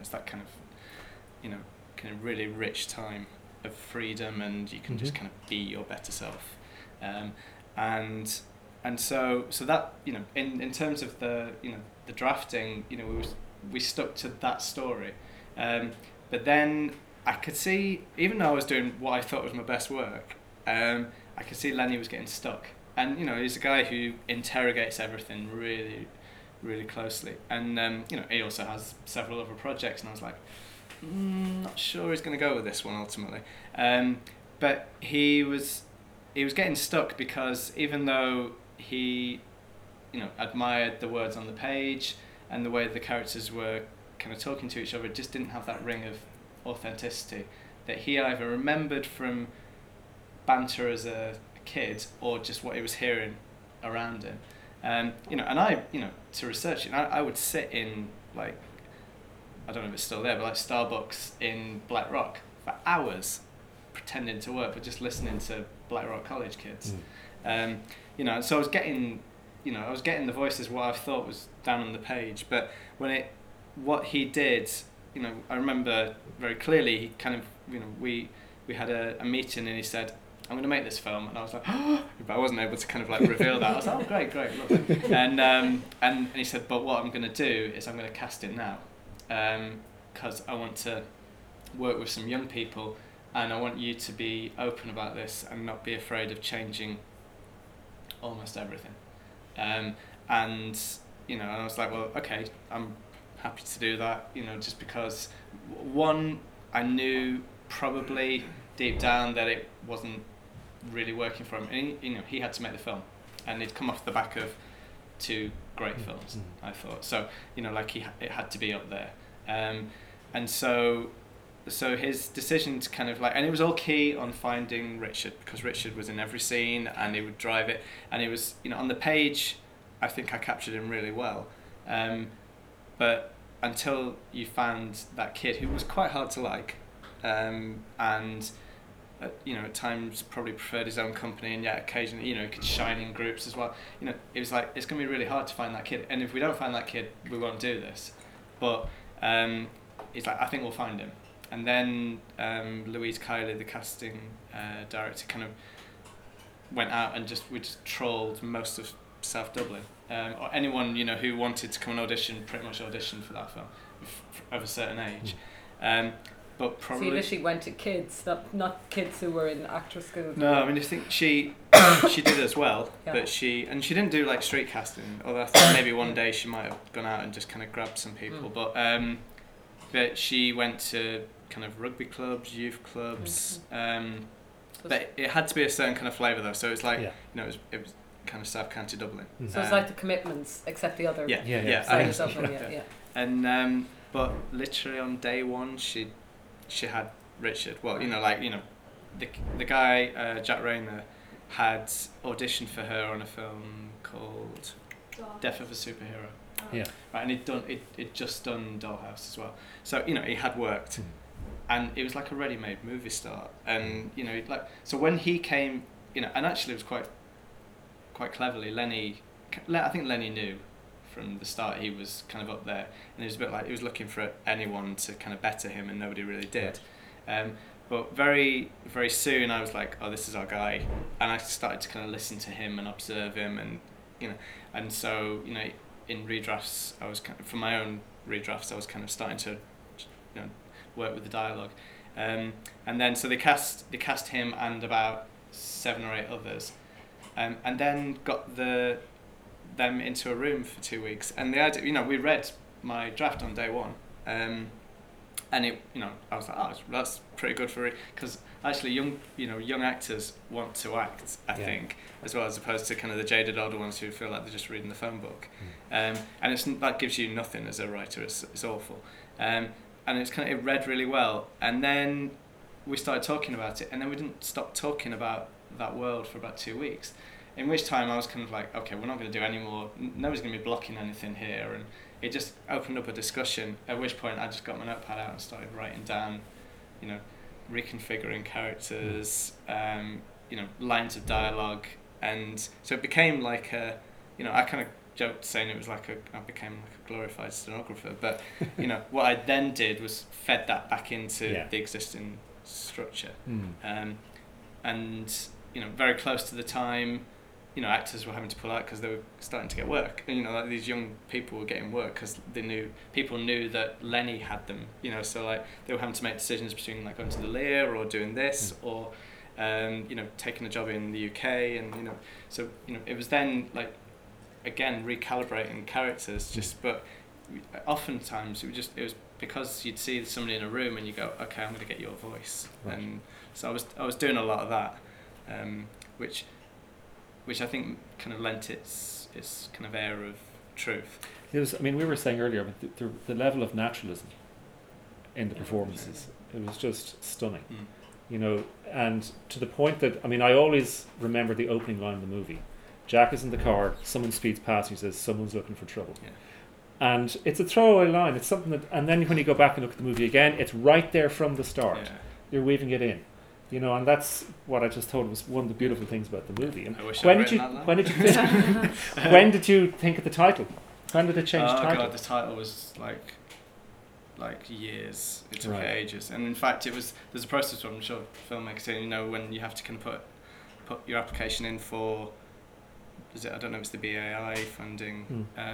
You have to have a title for your project, and it was that day Lenny was like, we haven't got one. How about what Richard did? And I was like, oh, it's awful. It sounds like at the time there's a reality show in the UK about Jordan, you know, the glamour model, called What Katie Did, and I was just like, it's what Katie did. Who gives a fuck? You know? And but actually, it suggested some awful titles, and I hope you don't mind me telling. But he had suggested some more. But that one, I was like, okay.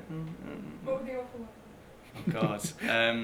Do you know what? I've got a notebook somewhere with literally a notebook of titles. There were that many. There was one of them was Athlete. The other one was, it was going to be called Animal until very, very late, and then it was kind of changed to what Richard did. But just it was Black Rock for a while because it was like working title Black Rock. Yeah. And yeah, so like I think but it worked. It But really worked. I mean, it literally. It settled the anticipation. It's going to do something. So keep watching through all this, lack of story. And And then, but it's like a verb when you say it worked. It functions. Yeah. I mean, it calibrates the movie before it begins. You see the title, you say okay, and you come away from the movie and go okay. It all fits together. I think it's a remarkable piece. But we should say, I mean, what he was allowed during that time was rehearsal time with the actors, and and I was really, really fortunate on that. In that, I was able to kind of work with him from the very start and sit in on auditions, and he got me to the rehearsals, so I was there always, and things were changing all the time.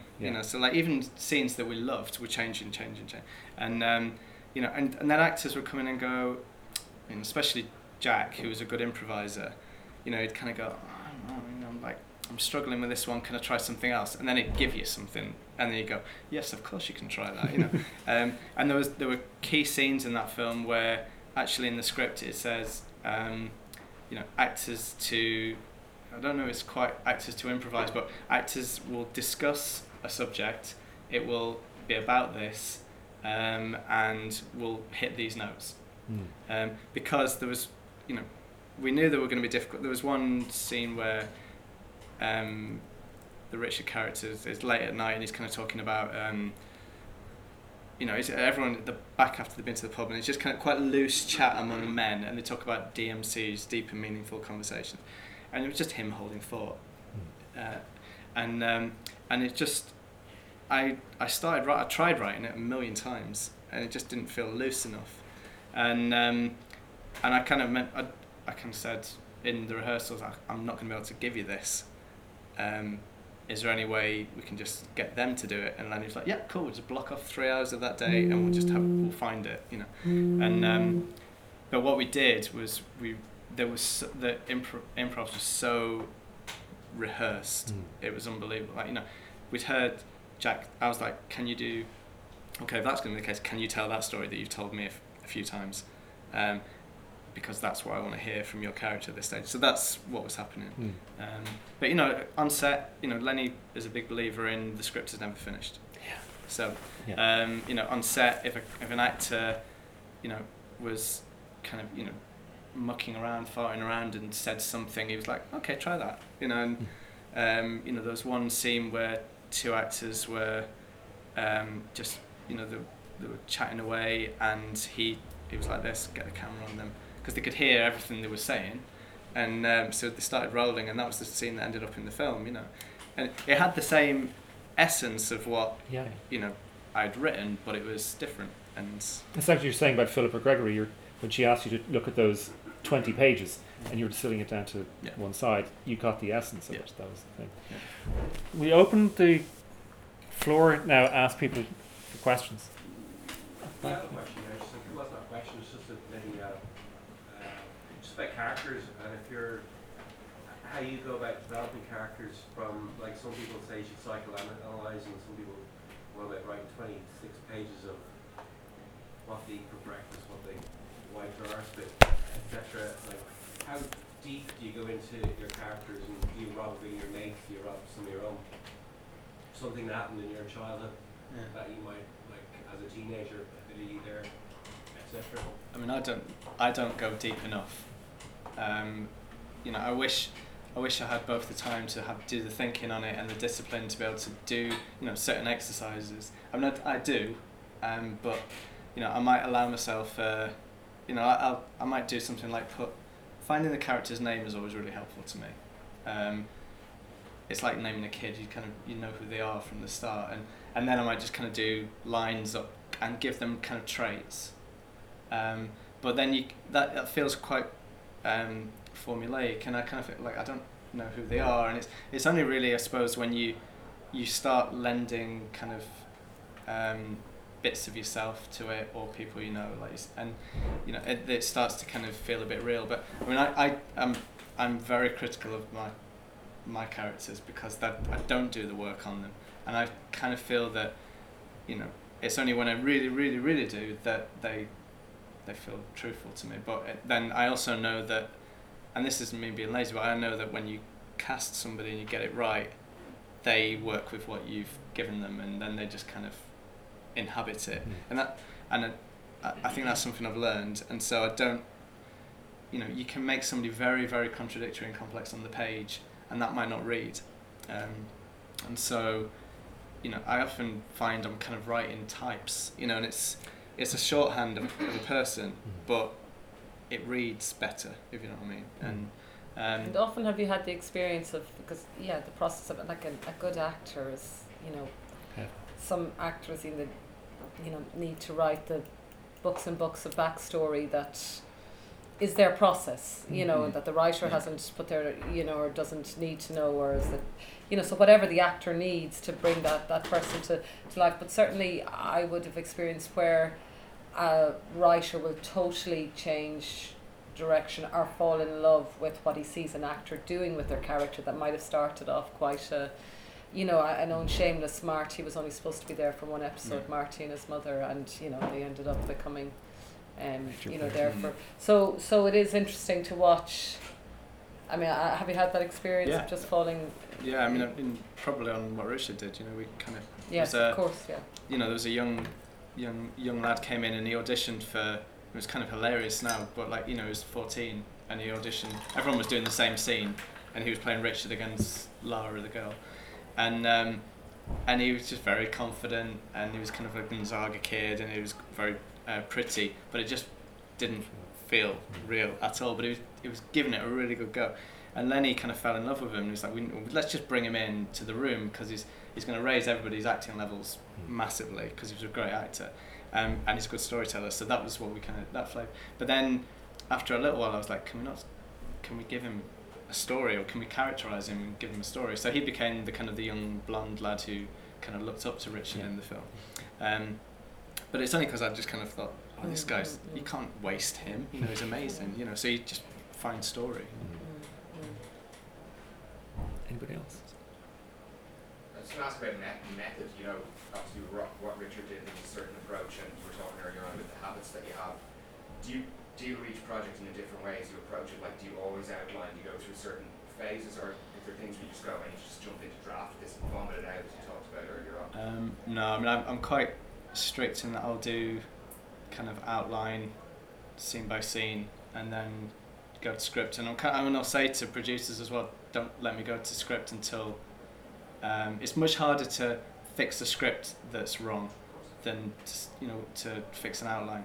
Although it can be, at the moment I'm doing a BBC show where I think I've done 15 outlines, and you do, every time you kind of hit reboot, you kind of, it's that deep breath, and it's like, can I do this, and because you're not, it's a funny document, an outline, because it has to tell the story, but not too much of the story. You don't want to give too much away, because you kind of want to hold a little bit back so the script impresses, but you have to kind of forget that because it also has to do other things, and so I'm quite strict in that I do that, because if the story works, especially in telly, if the story works, then you will do less drafts of the script.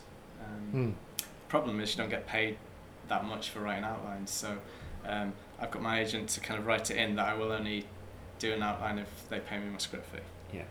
Because you do all the work. And yet, again, my experience with Paul Abbott is he could not write an outline. He literally could just write character. He would say that he didn't write story even, or structure. He would sit down and he would start. I mean, my favourite episode was in episode 4 in series 2. It's the episode where Steve leaves, and so it was incredibly personal to him. It was the one he couldn't finish, and but he just literally sits down and is writing character, and this person says that, and as a result, the other person says that. Just like when you walk into a room and, hi, how are you? You know, so it's that organic, and he's in the moment of, which is amazing. Yeah, that's great, because I mean, one director I always loved watching and listening to was Mike Nichols, and he kept on going back to character as plot. Yeah, that's what we call it's all character, no plot, all character. Character, and you know, he was talking about the time when he would have meetings with executive producers at the studio, and they said, you know, he says they would say, give him a notice, does Lady Macbeth really have to be so nasty? Can we not make her like him? He says, well, yes, because character is plot, and we're telling stories here. You know, so it just bringing it back to that essence. But there's another great quote. We were talking about Billy Wilder earlier, and Billy Wilder's great quote was 90% story is 90% architecture and 10% texture. Can you talk us about the 10% texture? You know, you were talking about mood and colour, and you know, use of locations and costume and that sort of thing. Well, I mean, the texture is all the. Somebody once I was in a book club, and there was this script that I was developing for a film, and it was my turn to choose the book. So what I did, it had been an adaptation of a book, and it was a script we, you know, done quite a bit of work on, and wasn't getting where it should be. But I gave them the screenplay to read, and so that everybody in the group, nobody had read a screenplay before. And they were just kind of traumatized after reading it and going, oh my God, it was just, not that the story was awful. They didn't have to read it. They just said it's like looking at a tree in winter and you just see a trunk. Yeah. And you know, there was a really interesting response for somebody in the book club, like none of the foliage is there, and so all you're given is this basic information. So what they missed was, you know, in the novel where all the, you know, so I suppose in the 10% texture, yes, it's all about how you know, interpret it, obviously kind of location, lighting, design, you know, the marriage, I think, of design and photography, and just that kind of, you know, finding references, get more and more familiar with the story, looking at how location will I suppose inspire an approach. We also have to know how to read a script. I mean, can you remember when you first read a script? The very, very first time you ever encountered a script. It was just like those people in your book club. Yeah. It would have been really, really strange. I mean, very interesting, because I learnt a lot about the nuts and bolts of making drama, working in Irish language drama. And I wasn't understanding fully what the characters were saying. You know, I'm not a fluent speaker. I was a leaving cert speaker. I was working with you know, they were Irish language, but I was working with this woman who really wrote really unique characters and really interesting situations, and I specifically wanted to make drama or interpret or tell the story in a way for an audience that didn't understand Irish, so that, you know, we were for young audience, so that when they flicked through the channels, and I mean, God, so much has changed since ages ago now, but that there was something about it that they stayed on this, so instead of the diddly eyes, so there was a very strong look to it. There was a very strong visual approach. It was very signatured. It was very fresh. It was very pretentious. It was very, you know, it was but it was all the tools, that kind of all the texture, putting the texture up front, because for me, what the characters were literally saying wasn't bothering me too much. Like, as long as I had the sense of it, you know, it was, and because I wasn't a fluent speaker, you know, I wanted people to watch it and understand and get it. Now we subtitled it, and then, you know, I learnt a lot doing that about, you know, the artifice of it, and employing the different tools, and the pleasure of that, and then after a period of time I stopped doing that, because what was happening was I was developing bad habits, and it was all about the look, and because I didn't understand, I wasn't understanding the nuances of what they were saying. So I then made a conscious decision to stop doing Irish language drama, even though it was kind of the most interesting. It was kind of opportunity, but I would say kind of I really learned an awful lot in that, and then threw it all away and worked on English when I finally got an opportunity to work in English language, and really concentrated then on kind of, you know, all the clues of, you know, how they're speaking, the interaction and subtext and you know Paul's script landing on your lap. So I mean, I totally love the collaboration of making. I mean, that for me, I don't know how writers do it. I mean, I despise development, where everything that you say needs to have some value, and whereas, you know, the relationship with your DOP, your designer, with the actors, I mean, it is absolutely, utterly joyful to be able to constantly, you know, analyse and just break down a script and rebuild it again and keep finding new things, and then to be in the edit suite and still discover things that, you know, that even when you were shooting it, I mean, that the joy that the storytelling never ever stops, and that you move from having a love affair with your DOP to your actor to your editor, and you're just like the greatest slut in town, just moving your love about about the place, and you know, can't imagine ever sleeping with somebody else again. And the intensity of that, and that when you're all telling the same story, you're all heading the same direction, that there is no fear. Do you know? And I think that is you know, it's so important. But in the same way that you cast, and you know, casting your actors, you casting your team, your crew, your DOP, you know, that collaboration is it's so exquisite, I think, when it's working, and so awful if it's not. But you know, 95% of the time it is. And then, I mean, I think there's nothing like directing to kind of get in touch with your humility and how inadequate you are, because you are constantly seeing how it can be done better. And it's very difficult, I think, in the edit at times, you know, to listen to some notes, you know, and to hear some notes and go, that is such a load of horse shit, and that is like, they obviously don't get it, or and be really, because you are absolutely, but to realise, you know, to be able to kind of pause, you know, I think the editors are amazing like that. They go, why don't you go for a cup of coffee, or why don't you, and again, it was something I learned from Paul Abbott, never ever, you know, without exception, to listen to a note, to even to look at it in some way, even no matter what you think of it, to look at it, because it can, the problem is never there, it's somewhere else. And you know, Paul Abbott was somebody in an edit suite who, you know, said, I'm not understanding this, I'm not understanding that, and why don't you have that? And I said, Paul, that is a brilliant idea, but you didn't write that scene. And like, I could remember the conversations with him in prep where he's going, you know, Paul, this isn't making sense. And he was going, oh, didn't I? I thought I wrote. I said, no, remember? But that we did. Oh, he has a great ability to totally forget what, and in the edit suite, and then he said, well, you know, what if you do that? And you know, they're sitting on the sofa, and you know, he comes into the room, and then he says that and she says that, and that would make that plot point clearer. And I said, that is a great idea, but those two actors weren't in the scene, so you know, that's.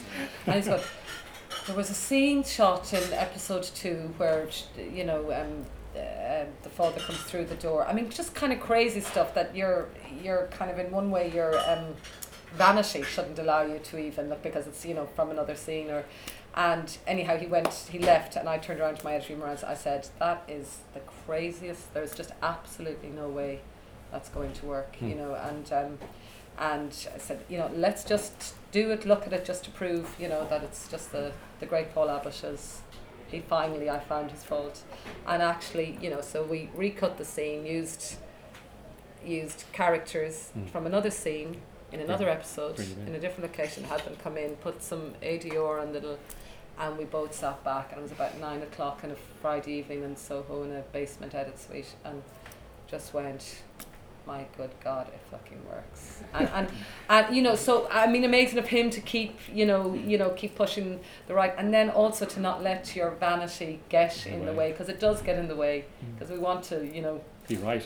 Be right and be Yeah. great, and to go, actually, that is. Mm. I mean, I think we're talking about this last night in one-shot scenes, and things that you are crystal clear. Your vision as a director, and just Mm. sometimes, it's not the vision, but the collaboration or Yeah. the process of it Yeah. it brings it, and I absolutely love that organic sense of the when.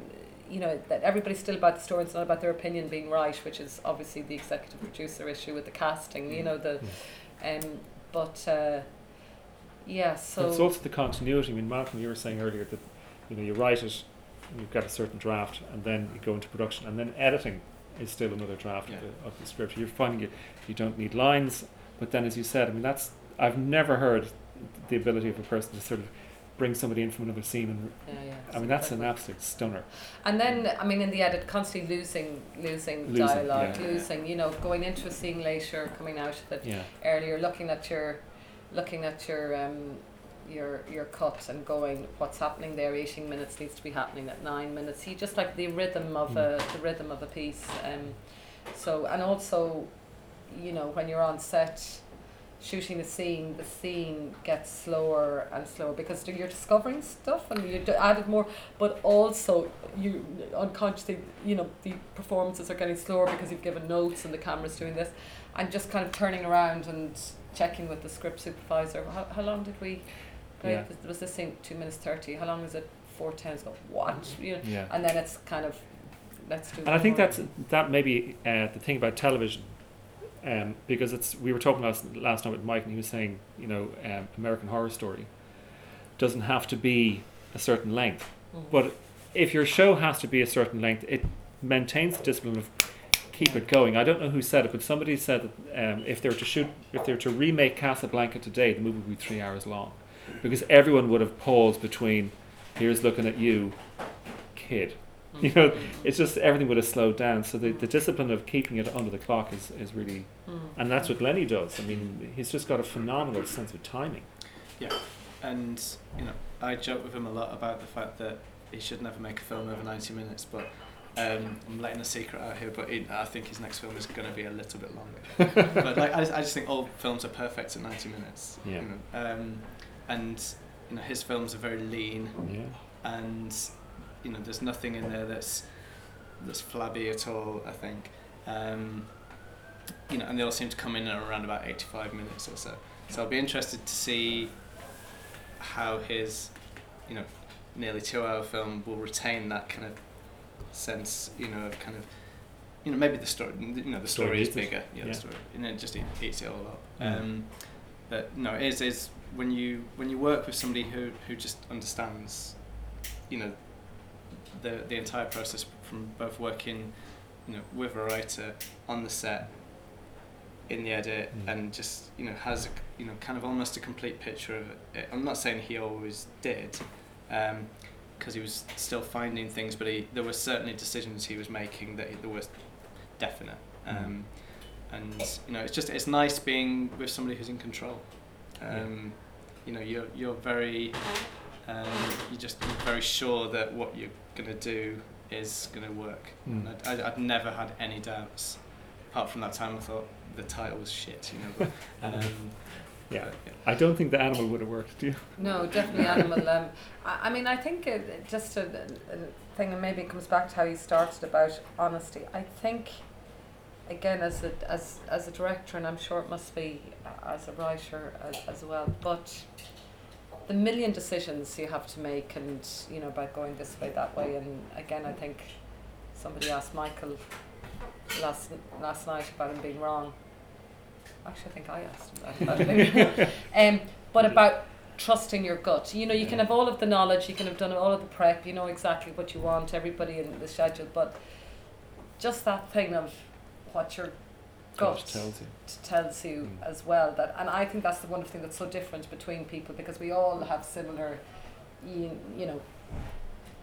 knowledge of our craft, but what makes one different is your sensibility, which I think is just, it's ephemeral. You can't, define what that is. Your sensibility as a, writer or director, and then when you're watching something, what's a good take, or what is just your gut, or if you have it, or it's And also, or Justin turning around and saying what's you know the political answer versus the gut. well, the gut. I think the gut. Yeah. Sorry, just we've got it short. The gut works is the answer, really. Well, you hope it works. Yeah. Yeah.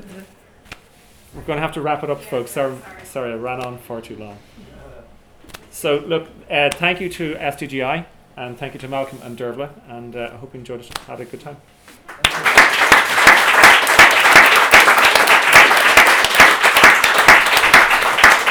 And can I just say, because we're saying how your mum was born here, and Birch was saying about feeling the synergy in the room. The last time I was in this room was 30 years ago, because it was where in college, when the country bus arrived up from college and we all got off at O'Connell Street, everybody on a Sunday evening would meet up here in the Palace Bar. So in terms of the energy in the room, I have fallen down in this room a lot. So it's so nice. I'm just going to stand up and make sure that I can walk out of it with both feet. That's great. Thank you very much. Thank you.